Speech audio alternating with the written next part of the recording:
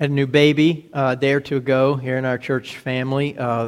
Eric and Sally Ann Bowman had a little girl. They call her Sylvie. So I just want to pass that on if you're friends or know Eric and Sally Ann. Also, for those of you who may be friends with the Ziggers, Bob and Vonnie Zigger, just update with Vonnie. She is still in the hospital up in Hershey. She's been there now for 2 weeks. Been a real struggle with her, and she's actually been in and out of a coma a few times. And so all we can do is to pray for her. It's one of those difficult things where nobody can get in, even her family's not allowed in except for her husband Bob. And so it's a long, drug-out saga. They are just trying to figure out what's going on. They really don't know. But if you know Vonnie and Bob, just keep them in prayer.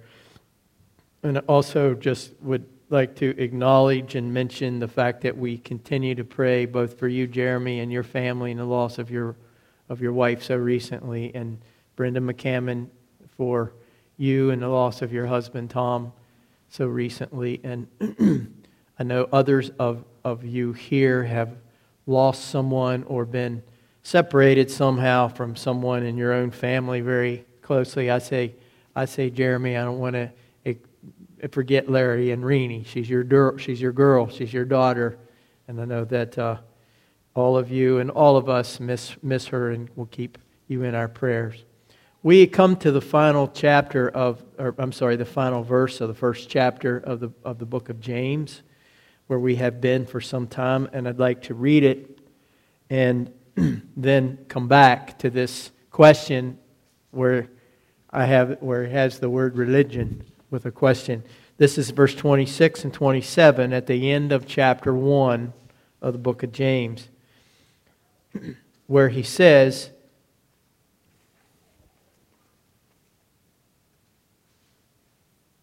"If anyone considers himself religious and does not yet keep a tight rein on his tongue, he deceives himself, and his religion is worthless."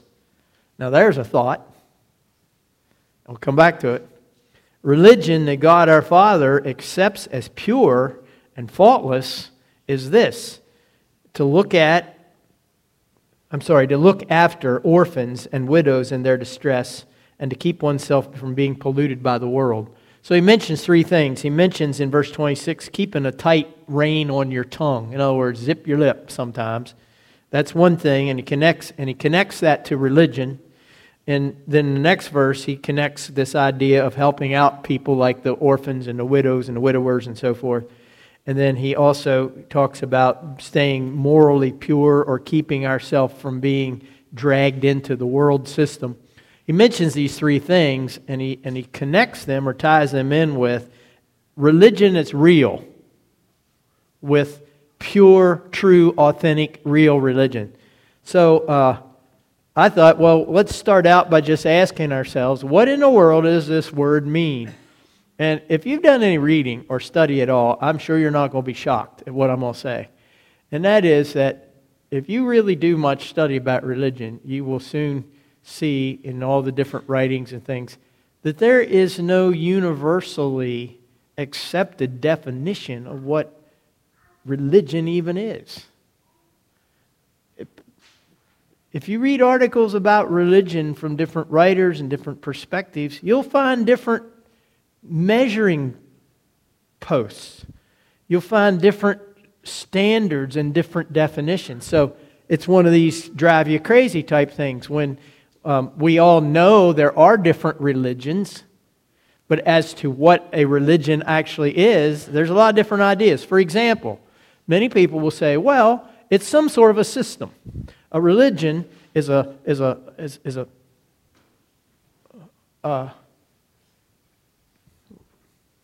just lost my word. A religion is a connection of thinking. And there's usually a person. It might be Krishna. It might be Haile Selassie if you're a Rastafarian. It might be the Prophet Muhammad. It might be Jesus Christ. There's usually a person at the core of many religions. Not all of them, but many of them. The Buddha. There's someone who is the focal point, the laser focal point of this connection with God. And if somehow I can get on this person's right side, somehow if I can decipher or understand or obey this person's writings, there's usually a set of writings, so it could be the Veda or of the Sanskrit, the Hindu, ancient Hindu text could be the Holy Bible for us, the Quran or whatever.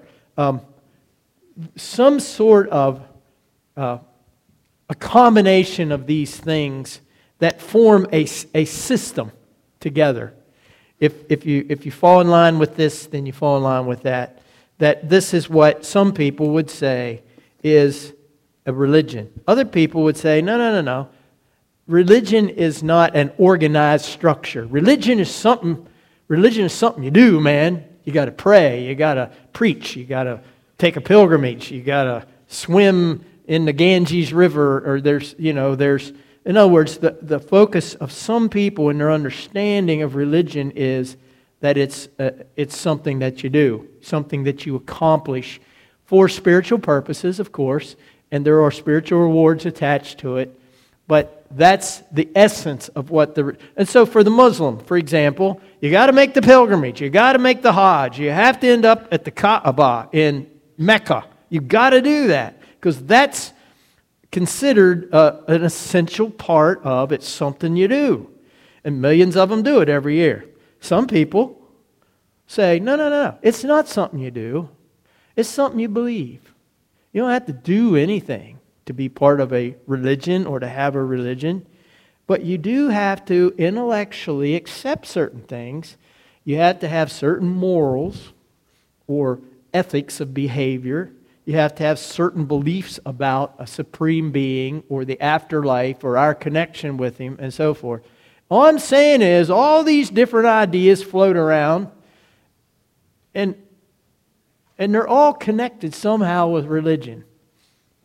And there's no one place or there's no one able to say without any exceptions, this is what religion is. This is what religion should be for everybody. Here's the universal definition and everybody needs to accept it like this. It just never quite happened that way.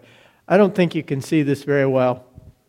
It's a tribal type of a religion, Africa, where they're gathered around there's some altar there and their candles and their sacred dress.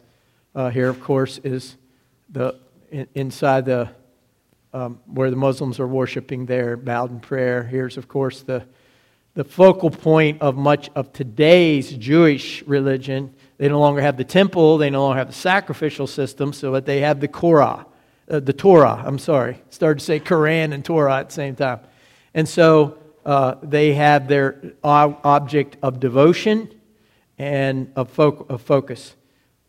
Here are some Hindus in the Ganges River, and they certainly, this is one of the entry points, one of the pillars, I would say, of their religion. Here's a group of people kind of like us on a Sunday morning, just a group of Christian believers gathering in a house of worship. We're planning on building an addition onto our church. I was looking at this and thought, man, we could get it looking something like this. I don't know. It seems to be rather fancy and seems to have a lot of thought go into it. I mean, fantastic, amazing. It's a structure, but it's all part of, it's all part of religion. I feel sorry for these guys. Buddha looks quite happy there, smiling in his contentedness. They don't look like they're too happy. I know the picture's poor, but I kind of feel sorry for them. But, their whole life, these men are devoted to something so different than you and I. Carol said to me when I brought this picture, Carol, our secretary, "Oh, please don't put that thing on there. That's revolting." And I said, "Well, just for a second, you're not going to be here. You don't have to look at it. But this is part of the religion of some people. Here's a Greek Orthodox festival. They're probably heading into the Holy Tomb. But this is a whole different world away than butchering the calf and down at the market. Oh, here's some Hindus. I apologize. Carol didn't like this one either. You know, this is a festival, a Hindu festival, where self-sacrifice and self-mutilation is part of the expressing of the devotion to the gods. And I just had to put this picture in here because I just thought, to me, this picture was so iconic, where it just looks like, what's going on in his head? Wouldn't you give $100 to know what's going on in this guy's head?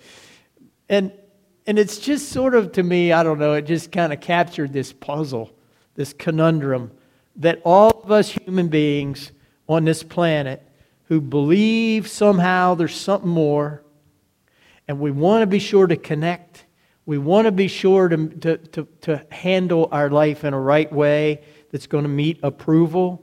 I mean, if God made the universe, and God is going to require He's going to require accountability from His universe, I want to be on the right side. I don't want to be on the bad side of God. I want to end up on His good side. And I can just imagine this guy sitting here saying, like the prophet Micah in the Old Testament, chapter 6, what does the Lord thy God require of thee? What does God require? What religion should I have, or what religion should I be? Okay. It might surprise you, I don't know, it might not, to think about this. In the Bible, the word religion is hardly ever used. Hardly ever. It's used, I think, like 4 times in the New Testament, and that's it. One of them is, or 2 of them is here in James, where I just read. Here's a place where Paul describes his former life before he became a Christian. And he said, yeah, I had religion. I was a very strict adherent to a religion. So he does use that term. But it's not used very often in the Bible, because the focus of the Bible is, we'll come back to that. But I want to start here, and I know you're saying, oh my, it's quarter till, and he's just getting started. But let me start with this thought. What is important, and what I guess will want us to think about, is this fact that James says, well, if you can't hold your tongue, if your life is so out of control that you don't have any ability, you don't have any brakes and you don't have any steering wheel, your religion's kind of worthless. And I think that's an interesting, challenging thing to think about. What does my religion accomplish? I mean, this is the word, at least the NIV translates this word as worthless. Well, there's a lot of money spent on religion. There's a lot of time devoted to religion. There's a lot of sacrifice given to religion. And you know, I put this last sentence there because I've heard people say to me many times, I find great comfort in my religion. I've heard that phrase 1,000 times. And there's nothing wrong with that. And I am sure that we are at times impressed by the religion of other people. In other words, maybe it doesn't do God any good, but it impresses a lot of other people. James says that's worthless. You don't need to worry in the end about whether it brought you comfort or whether it made other people impressed. Is it acceptable to God? That's his question.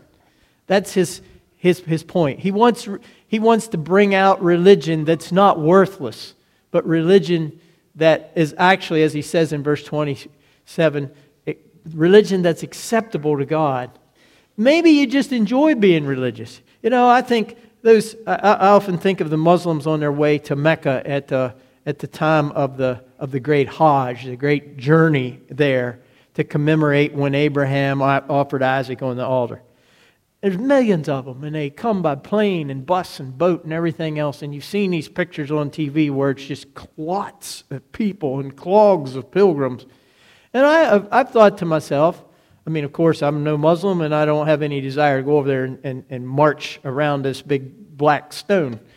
But it's probably fun because they're just filled with the enthusiasm of all these millions and thousands, hundreds of thousands or millions of other people, and they're all caught up in this common objective. And I think, well, it's probably fun. Probably enjoy an emotionally high time for them. And James says it's okay if it's enjoyable or comforting or impressive, but is it acceptable to God? That's what really matters. Otherwise, it's just kind of worthless. So, what makes religion acceptable to God? I want to mention two things. The first one is faith. In other words, if you don't have faith, you really don't have religion. You don't have... There's no borders to your picture. It just goes on forever, and it becomes absorbed into everything else, and it doesn't mean anything. In other words, an atheist doesn't have religion. An atheist is not religious. If you look in an encyclopedia of religions, it'll probably have humanism and atheism in there. But it's not true. How can an atheist who doesn't accept the existence of a being above us be considered to be religious? If the point of religion is somehow a connection with this being. So we've got to start with faith. You know, Hebrews 11 says, if you come to God, you got to believe that He exists and that He rewards people who come to Him looking for this reward. You have to, somehow or other, that's got to sink into your skull. And you have to believe this. In Romans chapter 5, Paul says there that it is faith which gives us access to God through Christ. So, the first ingredient of a religion, or making a religion acceptable to God, is faith. And that, to me, is what actually initiates the relationship with God, which is, of course, quite often what the Bible, what this book talks about. This book stresses a relationship and a fellowship with God, the establishment of an intimacy and a fellowship with God. But you have to start with faith. It has to be a beginning place. And that's the connection with what I'm calling religion. And I got to stop here and just go on a little rant for just a second. I hear this all the time, and I get so tired of it. And I sometimes want to just shut my ears and go like this. When people say, oh, you know, it's not about religion, it's about relationship. I love Jesus, but I'm not interested in the church. I don't want formal religion. I don't want organized religion. I just want to have a relationship with God. But they try to make it sound as if somehow there's a discrepancy or a dichotomy or a contradiction between religion and relationship. And I'm saying to you, no, that's not true. It is out of religion, the organized and structured and accountable part of life with God, as it's revealed here. It's out of that relationship is born and relationship flows. If you're married and your husband said to you, or your wife said to you, and if you're not married, don't worry about it. It'll never happen to you, hopefully. But let's say your husband said to you one day, you know what? I don't really want to be married. I don't want to eat food with you. I don't want to hang around the house. I don't even want to have to come home. I feel like I have to come home. I don't want to go on vacation with you. I don't really want to, I don't want to sit down and plan or set a goal. I mean, you can't have any of my money. I don't really want. I just want to have a relationship, baby. But I don't want to do any of the other. I don't want to be married. I don't want to spend my life with you. I don't want to spend my time with you. I just want to have a relationship, baby. What would you say to somebody that said that? You'd say, well, that's nuts. How are we supposed to have this relationship if we don't ever eat together or spend time together or go on a vacation together, or we don't have any structure? If we don't have any plan, if we don't have any expectations on each other, oh, I just want to have a relationship, baby. What is a relationship? I mean, it exceeds the structure, but it flows out of structure. In other words, if somebody says, as people do, well, I just want Jesus, man, I don't want the church. But the Scripture says, in fact, we have the Scripture because of religion, because God called a people together. You know, the Old Testament word for church is, the Hebrew word is kahal, and that means to be called, summoned, brought together to a place. And so, those who say, well, I don't want to participate, I don't want to hear the creed, I don't want to say the prayer, I don't want to sing the song, I don't want to sit in the preaching and the teaching, I just want a relationship, man. What they're revealing to me is they don't even understand what a relationship is. They're mistaking, and I know what happens, they're mistaking emotion for relationship. And they're saying, oh, I just want to be happy in God. I want to just say, hey, God, you're groovy, and I hope you'll help me to be groovy. But I don't want to have to give or sacrifice or think or obey or in any way make myself accountable or be part of a structure that is organized to bring praise to the Lord. And I'm just saying it's kind of equivalent to somebody that says, well, I don't really want to be married. I just want to have a relationship. And yet it is, and yet it is the structure. It is, it is the church of God, the body of Christ that informs our relationship with God, that carries our relationship with God, that supports our relationship with God during those long, sometimes dry, sometimes sad, sometimes lonely times when the emotion and the excitement are non-existent. But we have the church. We have the religion that supports and infuses and actually gives birth to the relationship in the beginning. And so I'm simply saying, I know I go off on a side on that, but I'm simply saying when people say, and I've probably said it at times in certain instances, well, Christianity isn't really a religion as much as it is a relationship. That's true, but don't say it's not a religion.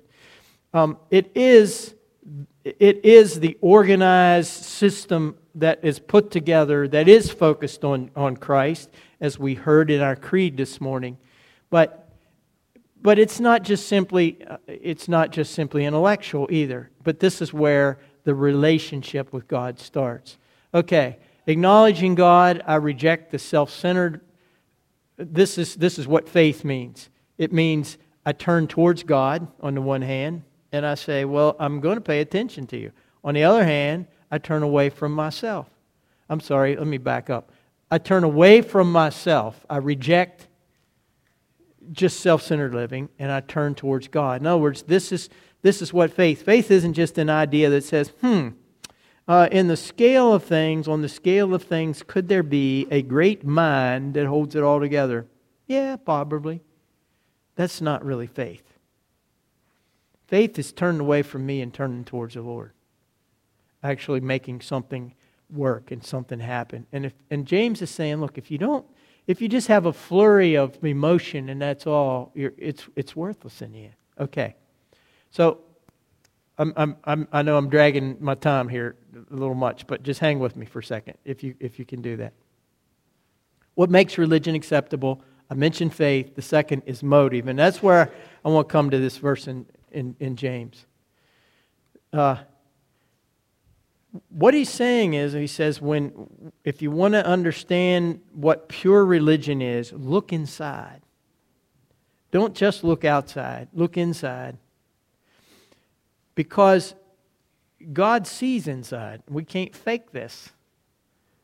We can fake it before people.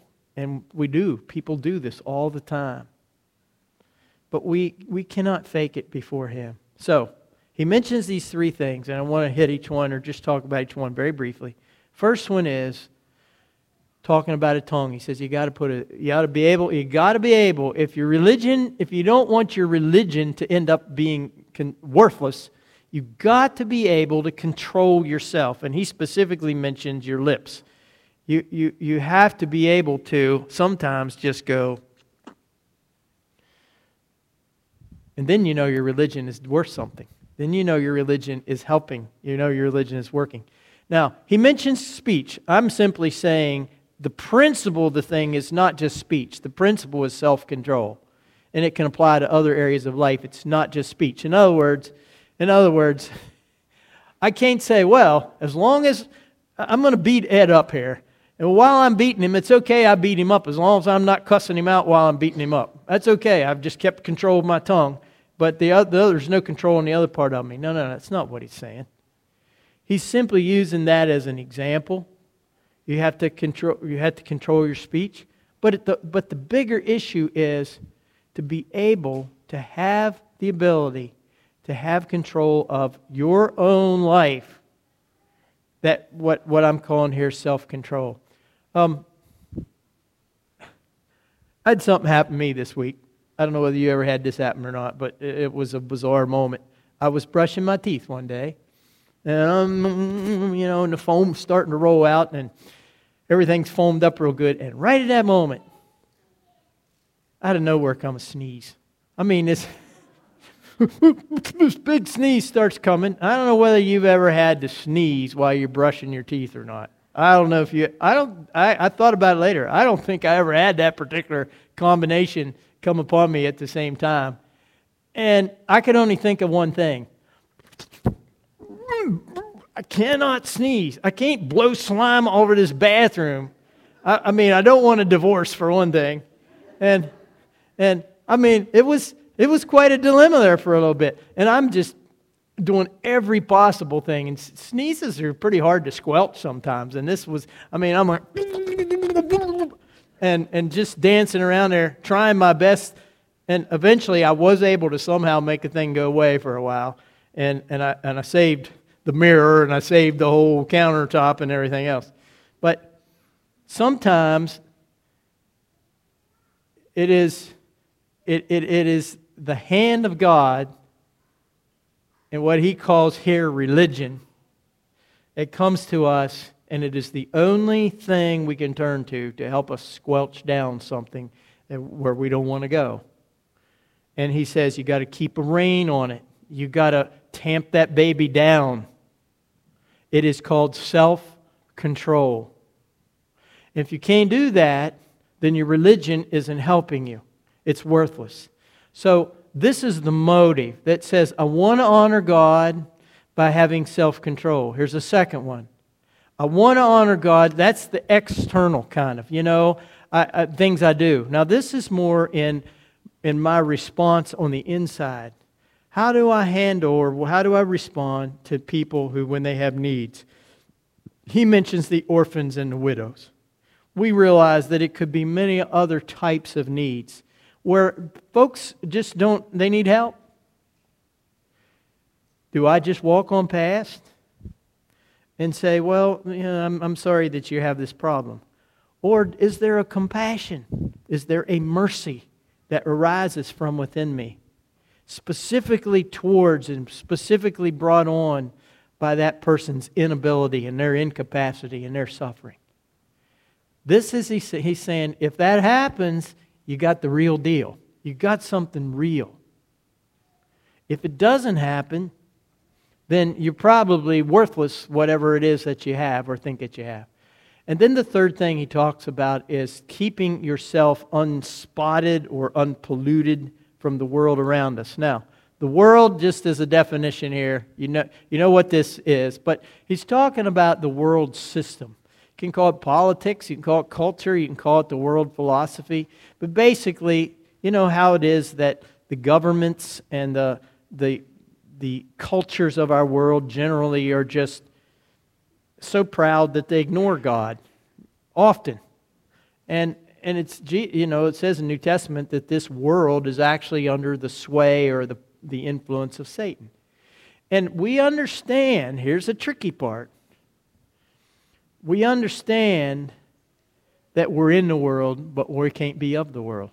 So what this means is, as a Christian religion, in the Christian religion, what this means is that I need to have compassion and passion and interest, involvement in the social problems and the things that cause people to suffer in the world. There's a plethora of social issues out there and social justice and all this kind of stuff. We can't withdraw from all that and say, well, I don't care about all that. We do need to care, and we need to be involved in whatever way we can in the affairs of our world. However, the sin that caused those social problems to exist should not influence us. It shouldn't change our thinking. In other words, I can be out here helping somebody with this particular problem all day long and still never have that problem. That's what I should be able to do. Because I do not let myself, I'm involved in the world, but I'm not being polluted by the world. I'm not being corrupted by the world. And so this is what he's saying, that I walk a fine line between being involved and being influenced. We can be involved in things without having them influence us. And we have to do that. We are in this world, but yet we are not of this world.